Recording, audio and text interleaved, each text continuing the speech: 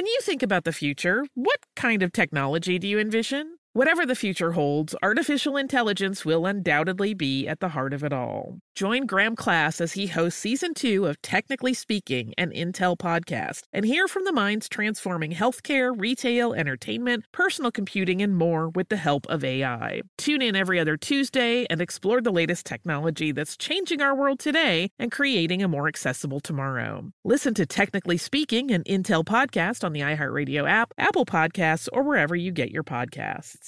I'm Tracy from Stuff You Missed in History Class. Are you a small business owner or even someone who dreams of entrepreneurship? Then check out Season 2 of Mind the Business, small business success stories from iHeart Podcasts and Intuit QuickBooks. Join hosts Austin Hankwitz and Janice Torres as they interview entrepreneurs sharing insights around starting and nurturing a small business. You won't want to miss these inspiring stories of entrepreneurship and discovering ways to business differently so you can too.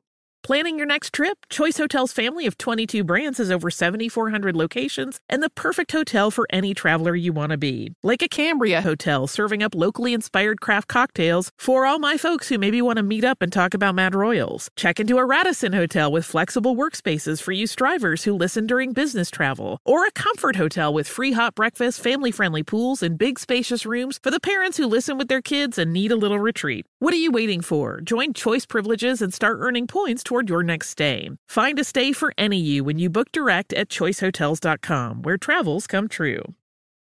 What does every grocery store aisle now have in common? Products that come in paper packaging. And not just the obvious ones like cereal boxes and juice cartons. From beauty products to boxed water, there are more opportunities to go papertarian than ever before. So why should you? Because paper comes from a renewable resource and can be recycled up to 7 times. Simply put, it's the smart choice for the environment. And it turns out the easiest choice for you. Learn more at howlifeunfolds.com/papertarian. Welcome to Stuff You Missed in History Class from HowStuffWorks.com.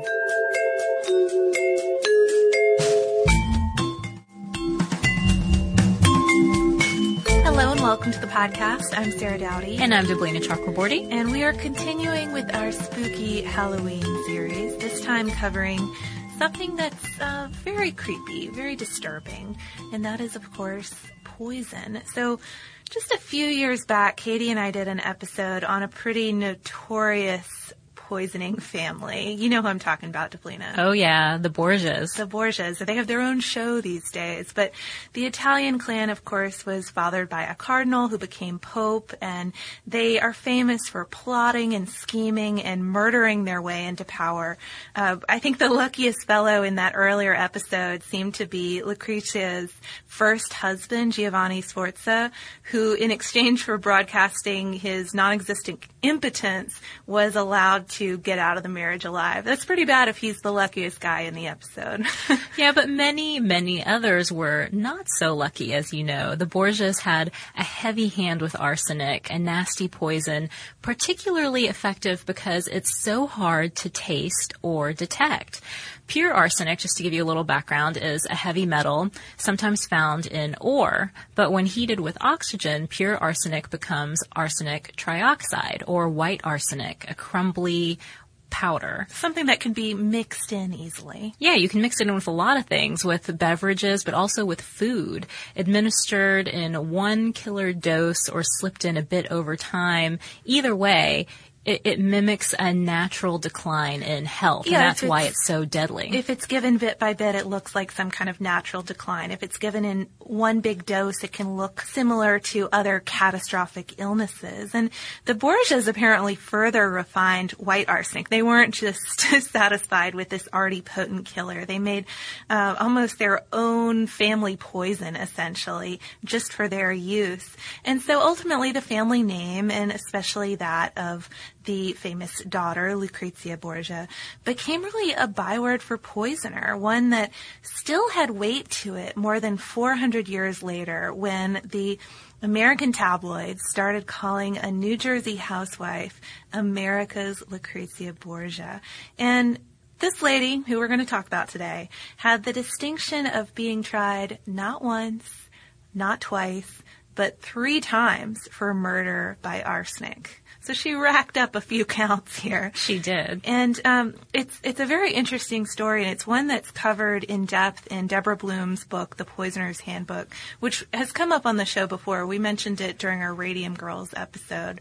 It's come up a few times in research for us, I think. It has. It's a good source for this story. And I also want to say before we get going, too, this is one of those stories where you really are glad that it's in the 20th century because you can check out the newspaper archival records. And I have so much fun going through these old 1920s, 1930s newspaper articles and looking at their crazy tabloidy headlines, even when it's the New York Times, and reading about the trial as it happened day by day. Watching it unfold in a way. Yep. So just to give you a little background of how this all began, the modern Lucrezia, named Mary Frances Crichton, or Fanny, was a 24-year-old from Newark, New Jersey, when she was first arrested in 1923. She'd been raised by her grandparents with a brother and two sisters, and married her childhood friend and World War I veteran John Crichton a few years before this arrest. They had a 3-year-old daughter named Ruth and a son, John Jr., who was born while Fanny awaited trial in prison. And to the outside world, and to the tabloids certainly, which loved this sensational story, Fanny had very good looks, and as a young mother in prison, just presented a very compelling sort of narrative. But to the outside world, she really did seem like an unlikely poisoner. She kept to herself, but not in a weird, creepy kind of way. She dressed demurely in all black through her media appearances. She wore a very prominent silver cross, and she would pose for these press photos with her infant in arms. She seemed like a normal lady, not somebody tame and conservative. Yeah, who had murdered with arsenic. So the story seemed to have started right after the Crichtons' marriage. Fanny and John had moved into his family's comfortable Newark home. John Crichton's 47-year-old mother died within the year after they moved in, supposedly of some type of bacterial infection that caused extreme nausea. Within 2 years, Crichton's 47-year-old father was also dead, in this case from heart trouble. So, I don't know. Kind of a sudden decline in the health of the two elder Crichtons. Yes. But a couple years after the elder Mr. and Mrs. Crichton had died, Fanny's teenage brother Charles came to live with the family, and this was in 1923, and he essentially acted as their housekeeper, as the babysitter for Ruth, plus he got a job down at the corner store, sort of just acting a stock boy position. But by April of that year, so just a few months after moving in with his sister and brother-in-law, Charles started feeling not so great, and he went to the doctor. The doctor prescribed him some sort of mild medicine, thought he had a minor infection. A week later, though, he went back to the doctor. His aches had really gotten worse. He was feeling very sick all the time. He had a really bad sore throat. So, again, the doctor upped the dose of the tonic he had prescribed. By April 20th, though, Charles was dead. So suddenly, the situation starts to look a little different. We have 3 dead people in the Crichton household in almost as many years. 3 people who hadn't been ill before, just suddenly very, very sick. Bloom describes this death as the first sort of warning sign, though not a very strong one, it seems. The doctor just wondered what went wrong here with this seemingly healthy teen. He even asked the advice of a county physician. Ultimately, they ruled that the death was caused by a simple stomach bug, even though the doctor still felt a little funny about this entire case, and he even began thinking a little bit more about the deaths of Mr. and Mrs. Crichton the elder. Yeah, so the doctor is pondering this a little bit, but still nobody thinks foul play was involved. And that's until an anonymous tipster wrote into the police asking, quote, "Is death not ground for suspicion? This boy feared his sister as he feared death. I am very sorry that I cannot sign my name. I am just an outsider who is very fond of this boy. Please act quickly and beware. You will find it hard to trap this liar." Whoa. Yeah, that's a pretty serious note to get, and it certainly got the police looking closer at not just Charles's death, but considering the earlier deaths of the Crichtons as well. Yeah, they started to find other suggestions that something here was amiss when they started looking closer, as you said.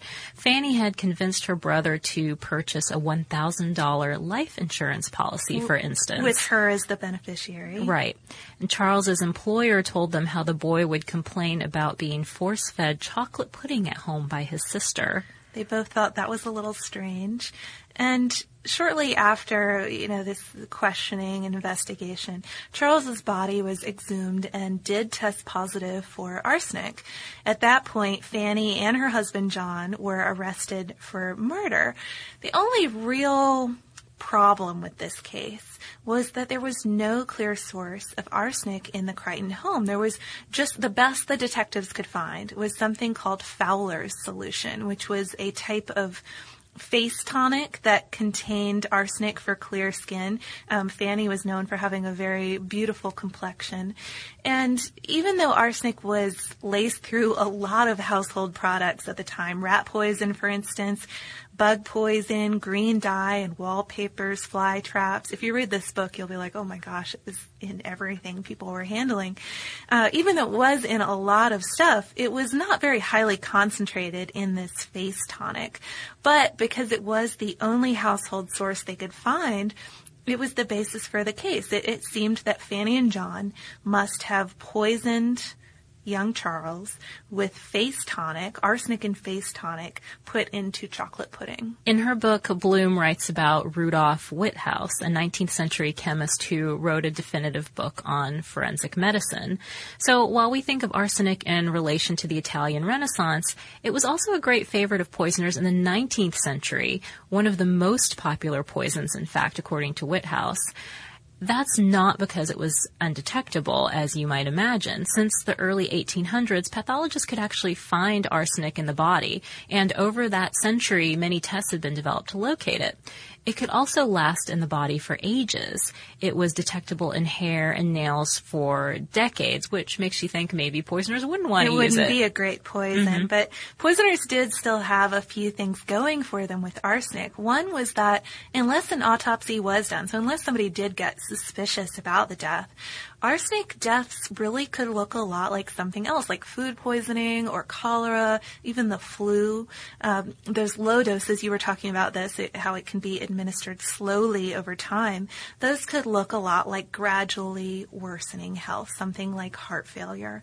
And even if the body was studied, even if there was an autopsy conducted, the presence of arsenic could sometimes be really tricky to interpret partly because, at least, there were trace amounts of arsenic in a lot of common things. I mean, we already mentioned all those household items where it is the main ingredient, but there's a little bit of arsenic in a lot of common items that people would use at the time. So it could be in the body. There was the potential for something to be contaminated with arsenic. It was just tricky to interpret. Consequently, even in the late 1800s, when Witthaus wrote his book, he noted that it was, quote, in almost every instance, the agent used by those who, having succeeded in a first attempt at secret poisoning, have seemed to develop a lust for murder and have continued to add to their list of victims until their very number had aroused suspicion and led to detection. Okay, so that's something to remember as we go on, kind of a calling card of many arsenic murders. But during Charles's murder trial, the Crichton's lawyer really focused on the case's weakest point, which was, of course, that the poison had supposedly come from the Crichton's home and had specifically been this weak facial tonic. Glow with your best skin. Be confident in your skin. Be brave in your skin. With Olay's new Indulgent Moisture Body Wash, cover your skin in layers of rich moisturizers and vitamin B3 complex, transforming your skin from dry and dull to moisturized and smooth in just 14 days. Feel the best in your skin and glow with confidence, all pride. Olay Body is a proud sponsor and supporter of iHeartRadio and P&G's Can't Cancel Pride, raising funds and support for the LGBTQ+ community. Olay Body wants you to feel empowered to live with confidence in your own skin, not just all month, but all year long. And when you feel the best in your skin, you can do anything. So this Pride, glow with confidence with the help of Olay Body. Check out Olay's new Indulgent Moisture Body Wash online or at your favorite retailer. Happy Pride! Planning your next trip? Choice Hotels has a stay for any traveler you want to be, with 22 brands and over 7,400 locations. Whether you're a business traveler, a family road tripper, someone who wants to seek out history and maybe make your own, or just planning a quick getaway, Choice Hotels has a stay for any you. Like a Cambria Hotel, where you can be a cocktail connoisseur and sip locally inspired craft beverages at downtown locations in the center of it all. This is a fun way to visit cities with a lot of history and a lot of fun in mind. Or a Radisson Hotel for all our productivity powerhouses out there. With flexible workspaces and on-site restaurants, you'll get the most out of your work trip. You'll get the coffee, the Wi-Fi, and the work done. And we can't forget about Comfort Hotels. Imagine you're a family road tripper, waking up in your big spacious room and then heading down to a free hot breakfast for the entire family, including waffles. So you'll be well fed and ready for the day's adventure, even if that's just relaxing. After that, you're spending all afternoon relaxing by the pool. You deserve it. What are you waiting for? Join Choice Privileges and start earning points toward your next stay. Find a stay for any you. Book directly at choicehotels.com, where travels come true.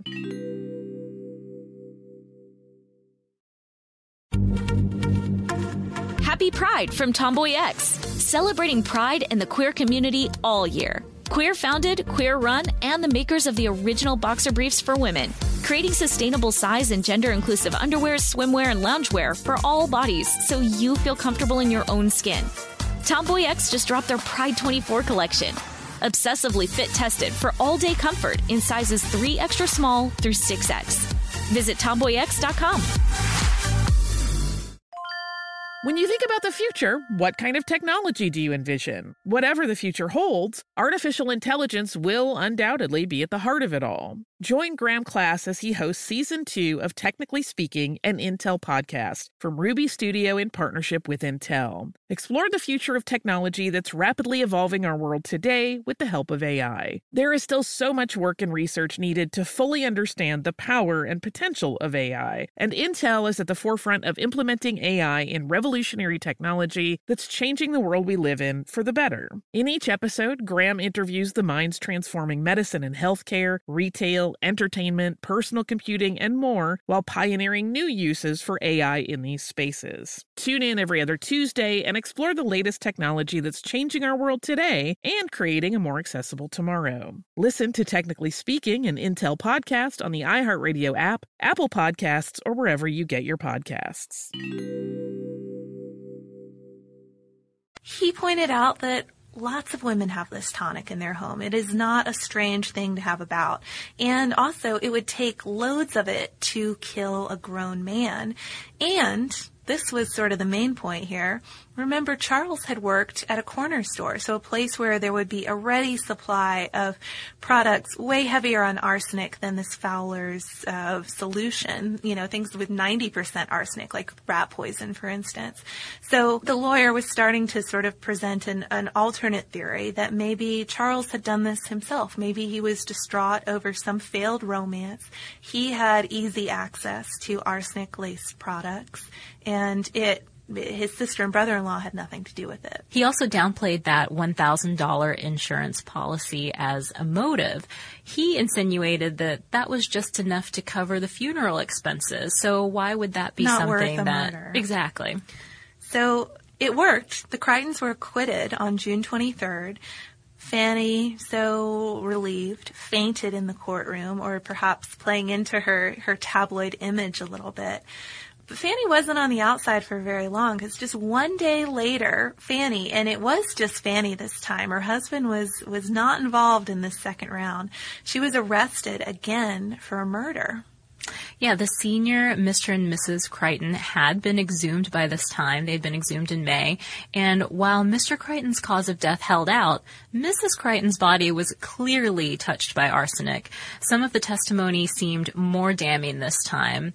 The elder Mrs. Crichton's nurse, for example, testified that her patient got sick after Fanny gave her cocoa and worsened when she'd been left alone with her daughter-in-law. So chocolate seems to be playing a big part here with the cocoa and the chocolate pudding. Mm-hmm. It does. That might be one that disguises the taste of arsenic easily. Right. But this case really came at the cusp of an interesting time in forensic science, really at a time when forensic evidence was becoming a major component of trials. And so consequently, both sides included testimony from the country's top pathologists, guys who had analyzed the organs of Mrs. Crichton and could testify to some extent about the arsenic that was present there. And the defense called on a guy named Alexander Gettler, who was a toxicologist at the chief medical examiner's office in New York City. And incidentally, Gettler is one of the prime subjects in the book we keep mentioning, which is all about sort of the birth of modern forensic science in New York City. So it really follows his story. But he plays a very strange role in this case, as you're going to continue to see. But he had tested Mrs. Crichton's organs, and he did find white arsenic present. But you know how a minute ago we mentioned that the presence of arsenic could sometimes be a little tricky to interpret? Gettler found that in addition to these trace amounts of arsenic in Mrs. Crichton's body, there were large amounts of bismuth in her body, which was a common element in anti-nausea medicine at the time, and one that sometimes also included trace amounts of arsenic. It held out. Mrs. Crichton's doctor had, in fact, prescribed her a bismuth-based medicine, so they knew that she had been taking this. So Gettler's opinion was that because of those small amounts of arsenic and large amounts of bismuth, he assumed she had taken medicine that was contaminated. It had had more arsenic in it than was safe to ingest. And that testimony proved compelling because, again, for the second time in a very short span of time, Fanny Crichton was acquitted. So after this, years go by. And those tabloids that were all in a tizzy over this beautiful American Lucrezia Borgia with her infant in arms, they just kind of go away. Old news. Exactly. And the Crichtons, along with their two kids, they decide to escape Newark. They just have too much notoriety there, and they move to Long Island. Not so far away. Not but too far. I guess enough to give them a little bit of a fresh start. They hadn't been terribly popular with their neighbors in Newark, too. I'm sure. And in the midst of the Great Depression, they decide to take in a friend of John's, another World War I veteran named Everett Applegate, who'd been living with his wife and teenage daughter at his in-laws. So with this new addition, there are now two families, so two sets of parents and three kids ranging from ages 12 to 15, living in a two-bedroom house. They're all kind of crammed in there, but seems they're friendly. Seems like things are going well. Then in September 1936, Ada Applegate, who is Everett's 36-year-old wife, started feeling very sick. You can tell where this is going to go. In fact, she gets so sick that her doctor recommends she go to the hospital. She's hospitalized for an entire week. And then when she is released back home, she still is so weak she can only take milk. She's feeling very ill, very weak. And finally, on September 27th, she woke up vomiting, quickly passed out. Everett called the doctor, he called the police, but before they could do anything, she was already dead. So, all right. Official cause of death. Heart trouble. The doctor, I guess, okay, makes sense a little bit at first. The doctor had treated Ada for obesity for some time, but even with her previous health problems, the police wanted to order an autopsy, as you would imagine they would, considering our subject's background. And you'd think that maybe Everett would be okay with that too, wouldn't you? No. He said no. He says no, and they basically tell him, well, we're going to do it anyway, so it would be good for you to say yes. The autopsy does go ahead, as you can imagine, and the toxicologist, our old friend Alexander Gettler, since this is his jurisdiction this time, did find arsenic in every organ of Ada's. And he believed that the arsenic was specifically from a very common 90% rat poison, specifically one called rough on rats. And the obvious suspects were, of course, the husband, Everett. Something seemed a little fishy there. And then also the very obvious co-suspect, the Applegate's housemate, Fanny Crichton, the famously twice acquitted arsenic murderess. Now she goes by Fran. She goes by Fran now, trying changed for her a new name, start. changed her image. But that they're going to investigate her involvement in this. It's just too many coincidences in her life. Of course. So this is where the newspaper archives that Sarah mentioned really become a fascinating resource for this story. The New York Times, for example, covered it blow by blow, and you can still find those articles online. So if you want to check those out after listening to this podcast. Scan the headlines. That might be a fun thing to do. They all have headlines that are about 50 words long, too. Yeah, if you look at some of these articles, though, Fran presents a very unusual front right from the start. Yeah, her testimony seemed to vary wildly. She admitted to killing her brother years earlier using rat poison, not the Fowler's solution, as they previously thought. She implicated Everett Applegate also, claiming that Ada's murder was actually his idea. But by October, she took it back, saying, according to an October 10th article, that she, quote, wanted to make trouble for him, but the murder was actually her doing. So she says, I accused him because I was trying to stir up trouble. So why would she want to do that? What would she have against this guy? And at first, detectives suspected that Everett and Fran had been having an affair together. But soon it became clear that the real affair was between Everett and the Crichtons' 15-year-old daughter, Ruth. So they started thinking, okay, well, did Everett murder his wife to be with Ruth? And when the trial began in January 1936, Applegate did admit that he had wanted to marry Ruth. He admitted to their relationship. Other witnesses, though, including Ruth and John Crichton, came forward with some pretty damning testimony. Ruth, for instance, spoke of how Everett had once asked her if she'd like him better single. John, who just seems very, not aware of what's going on in his household, 12 years earlier and at this point, recounted how Everett once spoke to him about fixing Ruth up in her own apartment. Would that be okay? And he's thinking, what? Glow with your best skin. Be confident in your skin. Be brave in your skin. With Olay's new Indulgent Moisture Body Wash, cover your skin in layers of rich moisturizers and vitamin B3 complex, transforming your skin from dry and dull to moisturized and smooth in just 14 days. Feel the best in your skin and glow with confidence, all pride. Olay Body is a proud sponsor and supporter of iHeartRadio and P&G's Can't Cancel Pride, raising funds and support for the LGBTQ+ community. Olay Body wants you to feel empowered to live with confidence in your own skin, not just all month, but all year long. And when you feel the best in your skin, you can do anything. So this pride, glow with confidence with the help of Olay Body. Check out Olay's new Indulgent Moisture Body Wash online or at your favorite retailer. Happy Pride!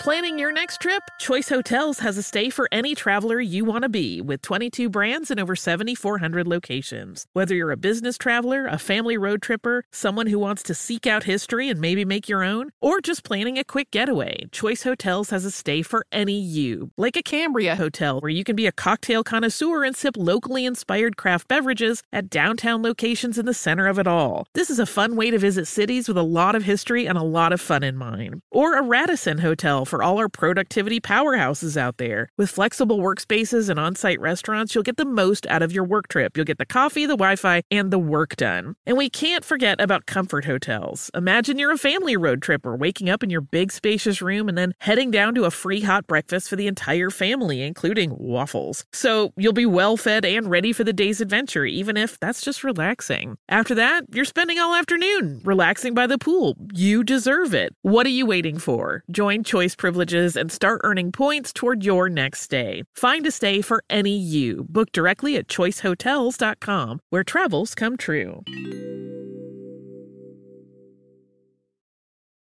Happy Pride from Tomboy X. We just dropped our Pride 24 collection. Queer founded, queer run, and creating size and gender inclusive underwear, swimwear, and loungewear for all bodies, so you feel comfortable in your own skin. Visit tomboyx.com to shop. When you think about the future, what kind of technology do you envision? Whatever the future holds, artificial intelligence will undoubtedly be at the heart of it all. Join Graham Class as he hosts Season 2 of Technically Speaking, an Intel podcast from Ruby Studio in partnership with Intel. Explore the future of technology that's rapidly evolving our world today with the help of AI. There is still so much work and research needed to fully understand the power and potential of AI, and Intel is at the forefront of implementing AI in revolutionary technology that's changing the world we live in for the better. In each episode, Graham interviews the minds transforming medicine and healthcare, retail, entertainment, personal computing, and more, while pioneering new uses for AI in these spaces. Tune in every other Tuesday and explore the latest technology that's changing our world today and creating a more accessible tomorrow. Listen to Technically Speaking, an Intel podcast on the iHeartRadio app, Apple Podcasts, or wherever you get your podcasts. So Everett seems like, he's fessing up to this relationship, but he is denying that he murdered his wife. He flatly denies that. He instead testified that the murder was Fran's doing. Even though he had given her the money to buy the rat poison, he said he thought she just had a rodent problem she needed to deal with. It was not to deal with his wife, Ada. So this is where Alexander Gettler comes in again, the New York City toxicologist. He's looped into the Crichton trial, testifies that 11 grains of poison had been given to Ada. He considers 3 grains of white arsenic lethal. So there's no ambiguity here like there was the last time about contaminated medicine or anything like that. It's clearly poisoning that was done intentionally. And another thing that really interested me, I think about most cases or most accounts of the story you see do focus only on the poison because that's the main part, but there was also a handwriting expert who was involved in the trial who testified that these 6 anonymous letters that had come to the Long Island home urging the Crichtons to, quote, get rid of the Applegates had really been written by Mrs. Crichton. It just reminds me so much of the earlier anonymous tipster note and whether Fanny, now Fran, could have been inspired by that in some way or what was going on. But her testimony was really just as shady as it had been before the trial started. She claimed she had bought the poison, but Everett had made her do it. It was under his direction. At another point, according to an article from January 23rd, she claimed that she even mixed Ada's drink, but thought that the white powder Everett had asked her to add to the milk was this other very similar looking medicine she'd mixed in with the drink before, and it was okay. A sample of dialogue from the next day, which was January 24th, when Fran and the prosecutor went into more detail about mixing up the poison milk, is kind of interesting, so we want to share that with you. The prosecutor said, "You stood by and watched this woman, who was your best friend, die?" Yes. You didn't tell the police that you were being forced by Applegate to do this? No. You had heard a great deal about arsenic and its symptoms, had you not? Yes. And that's my favorite question. It's just, I think they couldn't mention the earlier acquittals, but the prosecutor clearly wanted to make the point, if anybody knew what arsenic did to people, it was this lady. Exactly. She'd had a lot of experience in it, even assuming that she was innocent in the earlier cases. She had clearly still been there to hear all about what happens with arsenic. So she would have recognized the signs, even if she didn't have anything to do with it. Exactly. So there were other testimonies involved too. Of course, Applegate's uncle, for instance, testified that when he visited the home, Fran had complained about Ada and even said, quote, that she'd like to drop her some rat poison. Pretty straightforward point there. But the ultimate picture that emerged, at least for the jury, was of Everett trying to free himself from his wife so he could marry this 15-year-old girl. And Fran, who apparently knew about the relationship and was eager to encourage it to free up space in her house. I mean, you would have thought you might free up too much space in your house. Yeah. Because presumably the rest of the family would no longer be living there. But on January 30th, both Everett and Fran were sentenced to death. It had been a crazy trial. One day after recess, the crush to get seats had actually resulted in several women being knocked to the ground. But the execution itself was not a big event. Crichton's lawyers even pulled an 11th hour move with a letter from Ruth claiming that Everett had told her he'd kill his wife and then marry Ruth, but made her swear that she'd never tell or he'd get her in trouble and she'd wind up in jail. So she claimed that's why she told no one and didn't speak of it at the trial. But no dice. Didn't work. Yeah, Too late. Didn't work at all. And the day of the executions, which were to take place at Sing Sing Prison, another place that just keeps popping up in podcasts, they were set to take place July 16th. That day, Fran Crichton's lawyer asked her if she had lied during the case about Everett's involvement in any way. Please speak now, because he was going to be electrocuted as well. She said she hadn't lied. She didn't need to change her story. And Applegate was electrocuted first that night. Prison attendants had formed a human screen. I mean, I know we mentioned it wasn't this huge media event, but still, it was getting some coverage. They had formed a human screen between the newspapermen and the electric chair to stop any secret photographers from snapping a shot, because that was something that had unfortunately happened a few years earlier at the prison. They wanted to avoid that happening again. Crichton, for her part, was so distraught and terrified. She had to actually be wheeled in to the electric chair. She came in with a rosary. She had converted to Catholicism that afternoon, but right before the power was turned on, she threw down her rosary beads. So a very memorable last image for anybody who was there, I would imagine. But a crazy story, too. And Deblina and I were talking about it earlier. Just how did it go on so long? I don't know. I feel like we wonder that about all of these we do. kinds of stories. Maybe it just seems so apparent after the fact that right. There was something sinister going on in this household, especially you think about John Crichton. What was going on there, with his first his parents dying, then his brother-in-law, then his housemate. I don't know. I mean, I guess maybe when you're that close to the situation and it's your family, you don't see it. Can't even process. You don't even want to believe that, or can't even believe that that would be the case. Anyway, though, I mean, a very unusual story of poisoning, and hopefully a good tale to share with you guys for Halloween. We do have a little follow-up, though, that's kind of bizarre. In addition to being an author, Bloom is a science journalist, and last month there was a piece in Wired about arsenic in rice. Apparently, inorganic arsenic has been found in 200 rice products at grocery stores across the U.S. And some of the possible reasons, besides, of course, rice being really good at absorbing arsenic quickly, since it grows in a wet environment. Some of the reasons where this inorganic arsenic could be coming from, one was possibly left over in fields in southern states where cotton had been grown for a long time and treated with arsenic-based pesticides. And then another possible reason was runoff from chicken farms where feed sometimes contains a different form of organic arsenic that can be converted to this more dangerous form. Kind of a strange modern catch-up to this, though. Don't worry, Deblina's making a scared face at me right now. I find this really troubling. They had some. I ate a lot of rice. It was to vary your grains and to boil your rice in a lot of water. Don't do the Uncle Ben style where it soaks up all the water. Gotcha. And who knows? I mean, this is like our food lab episode.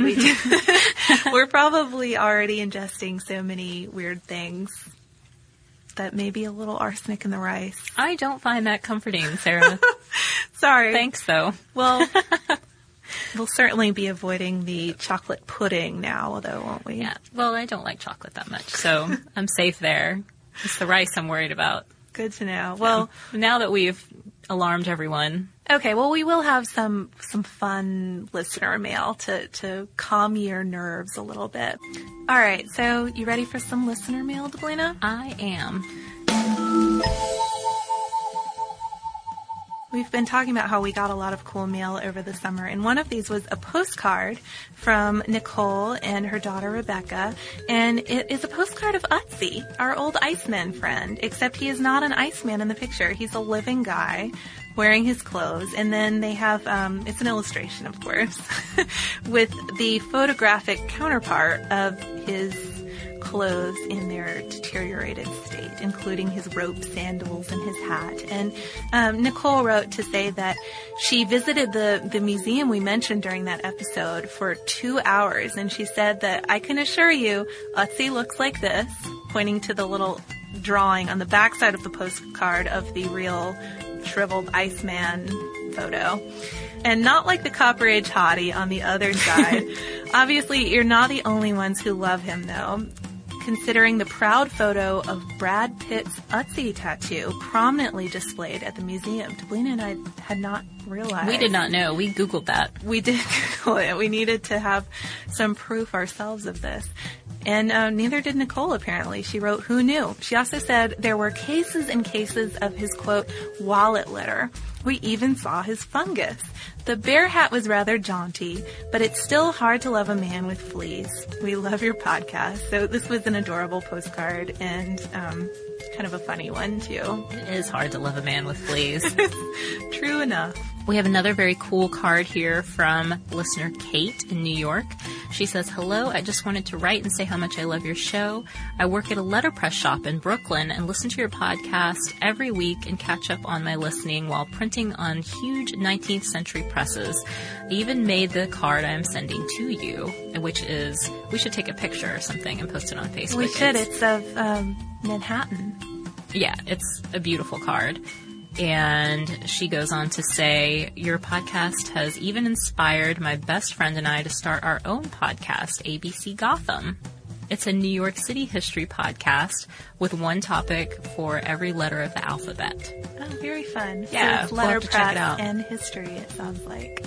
Yeah, thanks, Kate, for sending that in. It's always great to hear, too, from people who have started their own blog or podcast. I think that's so cool. I would have no idea how to do that. So cheers to you guys for starting your own show. Yeah, we get a lot of help. So we're always impressed by people who do this on their own. If you have any similar ventures that you're involved in, or maybe you just have some ideas that you want to send in for us to cover, maybe you have your own sort of Ötzi story that you want to share with Sarah because you know it's her historical boyfriend and she's always interested in Ötzi stories, you can write to us. We're at historypodcast@discovery.com. You can also look us up on Twitter, or we are on Facebook.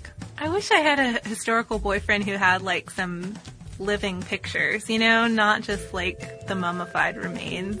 I don't know. Well, there's lots of options out there for you, Sarah. Might need to think of a backup. Yeah. So yeah, if you have any leave your options open. There.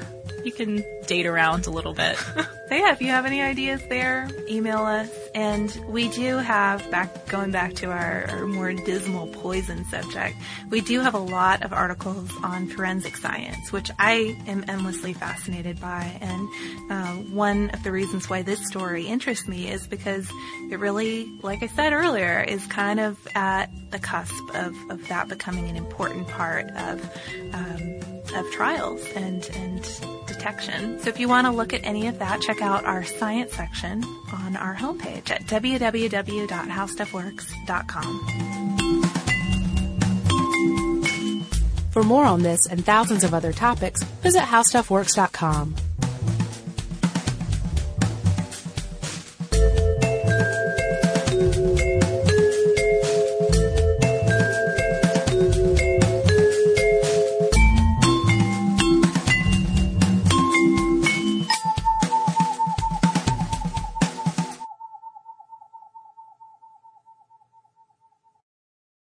Happy Pride from Tomboy X. We just dropped our Pride 24 collection. Queer founded, queer run, and creating size and gender inclusive underwear, swimwear, and loungewear for all bodies, so you feel comfortable in your own skin. Visit tomboyx.com to shop.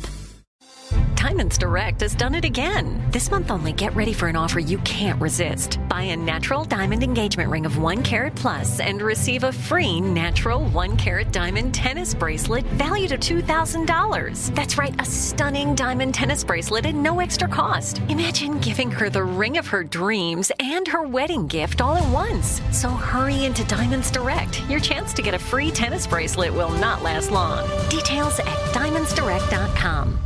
Olay's new Indulgent Moisture Body Wash covers your skin in layers of rich moisturizers and vitamin B3 complex, transforming your skin from dry and dull to moisturized, soft, and smooth in just 14 days. Feel the best in your skin and glow with confidence, all pride. For the third year, Olay Body is a proud sponsor of iHeartRadio and P&G's Can't Cancel Pride and supporter of the LGBTQ+ community. So this pride, glow with confidence, not just all month, but all year long. Check out Olay's new Indulgent Moisture Body Wash online or at your favorite retailer. Hello, iHeart listener. We have a confession to make. Both iHeart and this commercial you're listening to right now would probably sound a heck of a lot better on the new Roku Pro Series TV. It's got side-firing speakers that fill your room with sound, Dolby Atmos audio that puts you right in the middle of the entertainment, and the ability to pair seamlessly with your home theater sound systems that already have surround sound and booming bass. If all that sounds too good to be true, it'll sound even better on the new Roku Pro Series. Your hearing isn't better, your TV is.